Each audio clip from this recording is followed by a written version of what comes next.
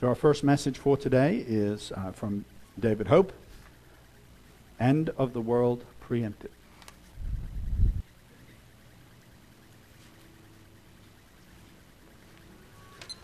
Thank you, Mr. Steele, and good afternoon, everyone. I'll just ditto what our song leader said. Welcome to all of our visitors here. A lot of them we've seen before. Not turned on. My wife usually turns me on. I didn't turn this on. All right, we're on. She turns me on, I turn everything else on. Anyway, I've already greeted you folks. I'll greet people out here in TV land, I guess, that saw the motion but didn't hear anything. All the people, and hopefully your computers are working well and you don't have any glitches in it and you don't have to catch up with whatever it does when it goes in circles and you lose the sound for a little bit. Hopefully things go well for you on Feast of Trumpets. Preempted. I'm going to use a dictionary word for that. Act of preventing something, to do something that makes it pointless or impossible for someone else to do what he or she intended to do. And there are a lot of synonyms for that. One would be forestall, obstruct, block, prevent, head off, avert, deter, stave off.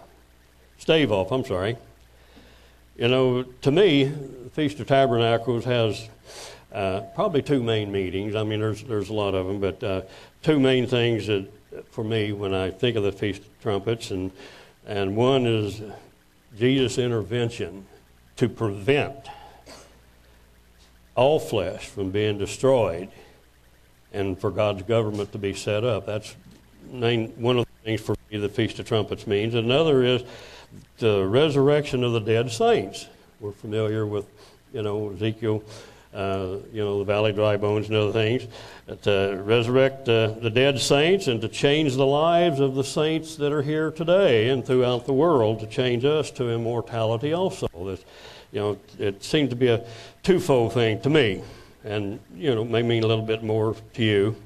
But today I'm going to discuss briefly. I don't have a whole lot of time, and Barnabas is usually very thorough in his messages, and since for the Feast of Trumpets, I'm sure if I miss something, that Barnabas is going to go on, and I'll try to get into these. Matthew 24 is something, a scripture that most of you probably even know almost verbatim, but I'm going to read it a little bit and talk a little bit about it before I go into another 2 or 3 scriptures. And Matthew 24, and I'm going to break into it and start on verse 3, and I'm going to stop every once in a while. As he sat upon the Mount of Olives, the disciples came to him privately, saying, "Tell us, what shall these things be, and what shall be the sign of your coming and of the end of the world?" And I will mention that the word world, and I don't want to digress too much, but the word world, W-O-R-L-D, as it is here, is listed 3 times in the chapter of Matthew 24. Excellent thing if you want to talk to someone, tell them, well, words have different meanings, even though they may be spelled the same. And you could call that a homonym. Homonym is opposite of a synonym. A homonym is something that either sounds the same or even sometimes spelled the same but have different meanings altogether. But in Matthew 24, verse 3, the end of the world here, and those of you that are familiar with strong concordances and the numbering systems and all that, is number 165, and it means aeon, which is age or time or something of that nature. It's not the physical earth. So I'll stop here in a little bit on the other two also. Jesus answered and said unto them, "Take heed, and no man deceive you. For many shall come in my name, and saying, I am the Christ, and shall deceive many. And you shall hear of wars and rumors of wars, and see that you be not troubled, for all of these things must come to pass, but the end is not yet." So we've always had wars and rumors of wars. Verse 7, "For nation shall rise against nation, kingdom against kingdom," and we could even say race against race, families against other families, the Hatfields and McCoys. But anyway, "and there shall be famines and pestilences earthquakes in different places, and we've had those. All these are the beginning of sorrows. Then shall they deliver you up to be afflicted, and shall kill you, and shall be hated of all, and you shall be hated of all nations for my name's sake. And then shall many be offended, and shall betray one another, and shall hate one another.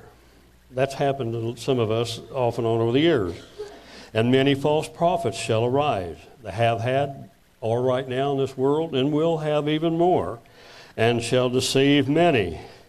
And because iniquity or lawlessness shall abound, the love of many shall wax cold. That's a message all on its own on that. But he that shall endure to the end, the same shall be saved. And this gospel of the kingdom, this good news, shall be preached in all of the world, the W-O-R-L-D. It's different than the other aeon. This is Strong number 3625, and I'm not real good on some of these pronouncing, so Okemu or something like that. It's the earth, the land, the globe, the physical earth itself. When people say the end of the world, this is generally what they think in their mind, I think, when they say, well, the end of the world, you know, it's everything's going to disintegrate. Well, this is the end of the world here, W-O-R-L-D. And when you therefore shall see the abomination of desolation spoken of by Daniel the prophet stand in the holy place, whosoever read, let him understand. And many of you know what we're talking about. I'm not going into a lot of detail. Then let him which is in Judea flee into the mountains.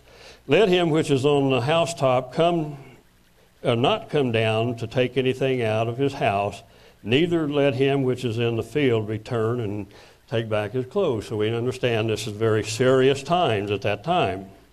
And woe unto them that are with child, and to them that give suck in those days. But pray that your flight be not in the winter, nor on the Sabbath day. So even the Sabbath day is important. For then shall be great tribulations, such as was not since the beginning of the W-O-R-L-D, which is Strong number 2889, which is cosmos, society, the orderly arrangement of the people. You know, it's a different world. It's, you know, in the world. We talk about the world, you know, the people out in here, our neighbors and friends. This is what we sometimes call the world. Hopefully we're not downgrading them when we talk about the world. And except those days should be shortened, and we should say maybe preempted, and except those days should be preempted, there should be no flesh saved. But because of the elect's sake, people like you and me and others out here that are elect, that are called, that are obeying God, for the elect's sake, those days shall be shortened. Thank God for that. Thank God for one of the things the Feast of Trumpets represents. Verse 23, if any shall say unto you, lo, here is Christ, or there, believe it not. For there shall rise false Christs and false prophets, and shall show great signs and wonders, insomuch that if it were possible, if it were possible, they'd even deceive you and me, the elect. Behold, I have told you before, wherefore, if they shall say unto you, and we studied a lot of this in our Bible study just recently and on our Tuesday night Bible studies, and sometimes we have a little different opinions on some of it. You ought to come sometime and listen in. It's fun. But anyway, wherefore if they say unto you, behold, he is in the desert, go not forth. Behold, he is in the secret chambers, believe it not. For as lightning comes out of the east and shines into the west, so shall the coming of the Son of Man be. It's going to be quick. It's going to be sudden. It's not going to have time for you to run out in the desert to find him. And here's another part of the answer. For wheresoever the carcass is, there will the eagles be gathered together. We understand that wherever Jesus is, well, that's the carcass. The eagles are going to be there too. We're going to be wherever Jesus is going to be when he comes back. We're going to meet him. And this is not the only scripture that says that. I don't have time to go into a lot of the others, but anyway, we'll be there. Verse 29, immediately after the tribulation of those days shall the sun be darkened, and the moon shall not give her light, and the stars shall fall from heaven, and the powers of heaven shall be shaken. And then shall appear the sign of the Son of Man in the heaven, and then shall all the tribes of the earth mourn on the day of Feast of Trumpets. Whether it's on that actual day, I'm not going to say, but that's what we're representing. And they shall see the Son of Man coming in the clouds with power and great glory, and he shall send his angels with a great sound of a trump, and they shall gather together his elect from one end of heaven to the other. So here's, this Matthew 24, in my opinion, mentions, the preempting of the utter total destruction and also the coming of Jesus Christ. We're going to be brief.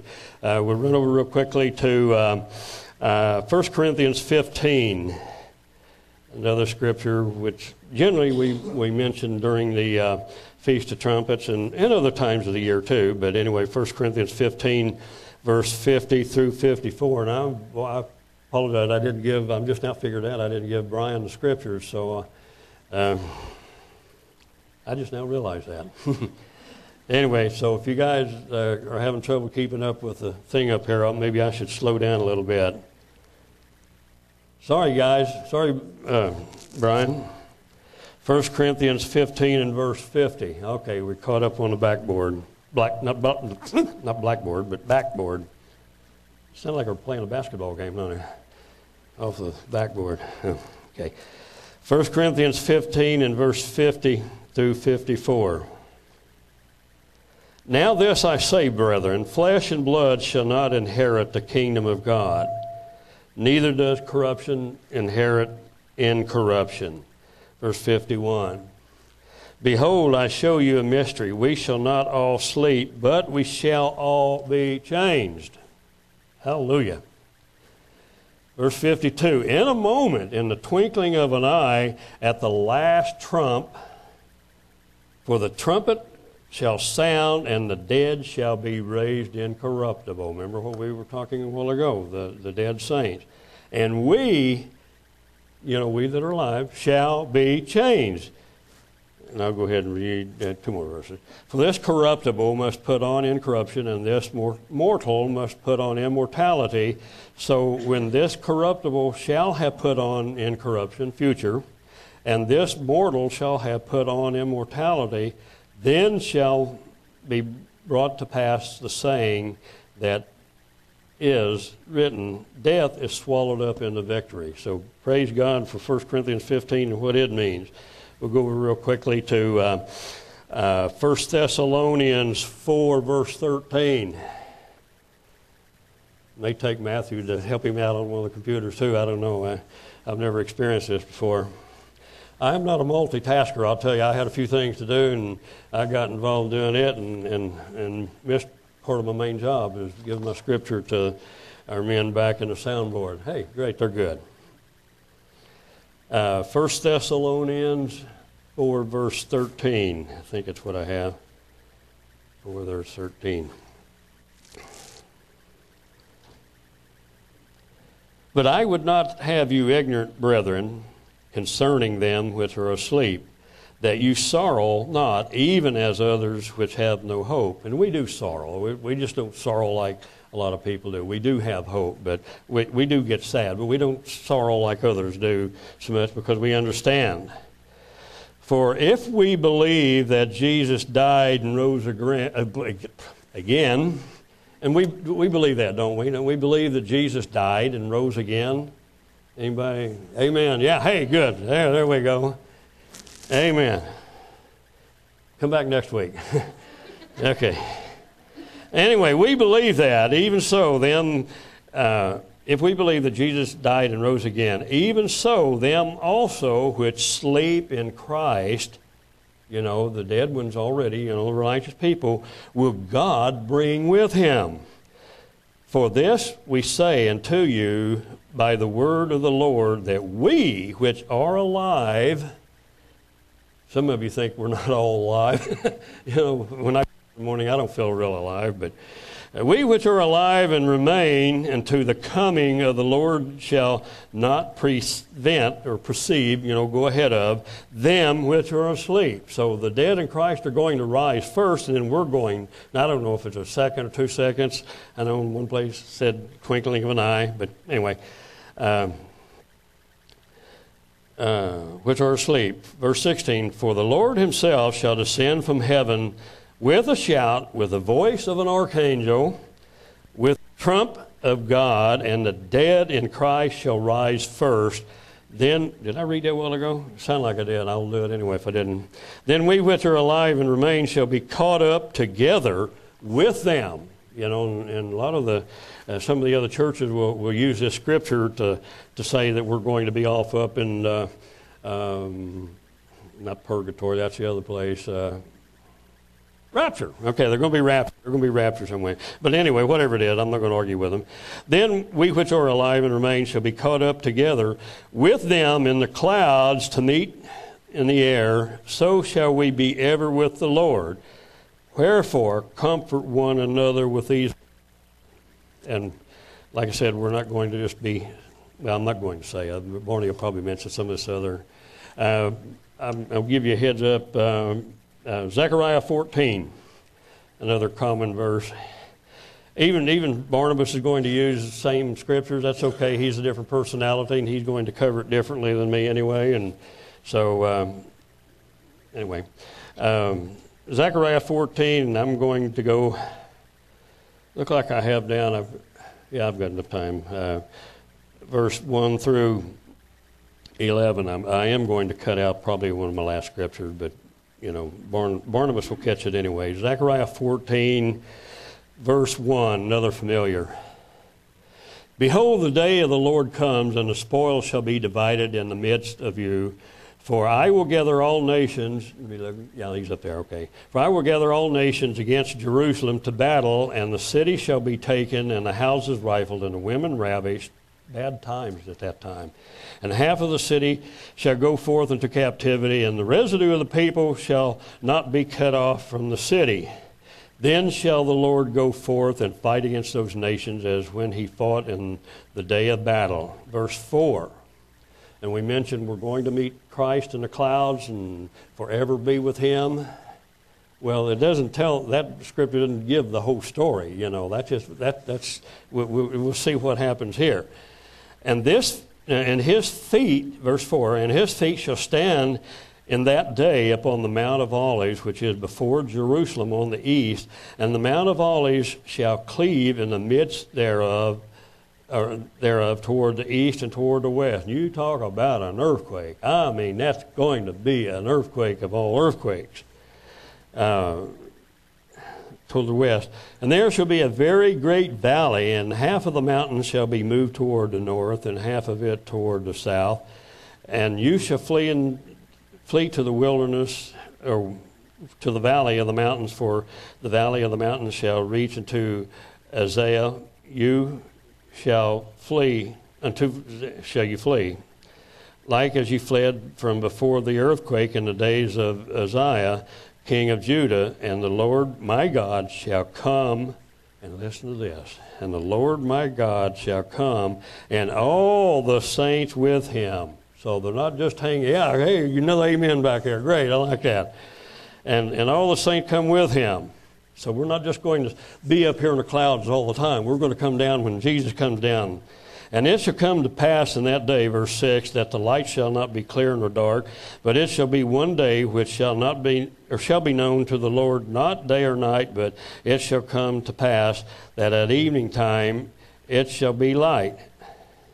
And it shall be in that day that living waters shall go forth out from Jerusalem, half of them toward the former sea, and half of them toward the hinder sea. In summer and in winter shall it be. Verse 9. And the Lord shall be king over all the earth, over all the inhabitants of the earth. In that day shall there be one Lord, and his name one. And the land shall be turned as a plain from Geba to Rimmon, south of Jerusalem, and it shall be lifted up and inhabited in her place, from Benjamin's gate into the place of the first gate into the corner gate, and from the tower of Haniel unto the king's winepress, in verse 11. And men shall dwell in it. And this is on the earth. Men and women too, and kids will dwell in it, and there shall be no more utter destruction. No more utter destruction. But Jerusalem shall be safely inhabited. I had another scripture, and I'm going to just give you reference to it. Generally, people don't go to the scriptures that you tell them about, but, some of you, if you want to go in your own time to Revelation 11th chapter, and there's some things in there that really sound real close to this. You're talking about the two witnesses and things of this nature. Just study it on your own. I wish I had a little more time. But study into it. It'd be interesting how closely Revelation 11 fits in with this theme that we've talked about already. And in conclusion, today represents an awesome time for each of us. So let's hold fast. Let's endure until the end.